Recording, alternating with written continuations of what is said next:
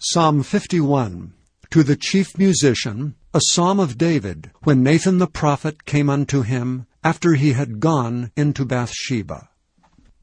Have mercy upon me, O God, according to thy loving kindness. According unto the multitude of thy tender mercies, blot out my transgressions. Wash me thoroughly from mine iniquity, and cleanse me from my sin. For I acknowledge my transgressions, and my sin is ever before me. Against thee only have I sinned, and done this evil in thy sight, that thou mightest be justified when thou speakest, and be clear when thou judgest. Behold, I was shapen in iniquity, and in sin did my mother conceive me.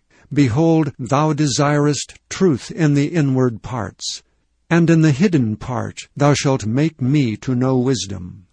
Purge me with hyssop, and I shall be clean. Wash me, and I shall be whiter than snow. Make me to hear joy and gladness, that the bones which thou hast broken may rejoice.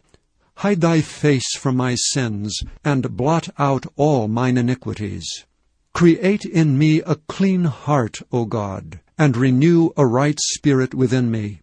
Cast me not away from thy presence, and take not thy Holy Spirit from me. Restore unto me the joy of thy salvation, and uphold me with thy free spirit. Then will I teach transgressors thy ways, and sinners shall be converted unto thee. Deliver me from blood guiltiness, O God, thou God of my salvation, and my tongue shall sing aloud of thy righteousness.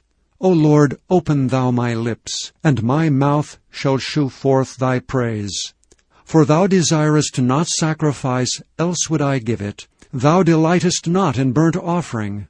The sacrifices of God are a broken spirit. A broken and a contrite heart, O God, thou wilt not despise. Do good in thy good pleasure unto Zion. Build thou the walls of Jerusalem. Then shalt thou be pleased with the sacrifices of righteousness, with burnt offering and whole burnt offering. Then shall they offer bullocks upon thine altar.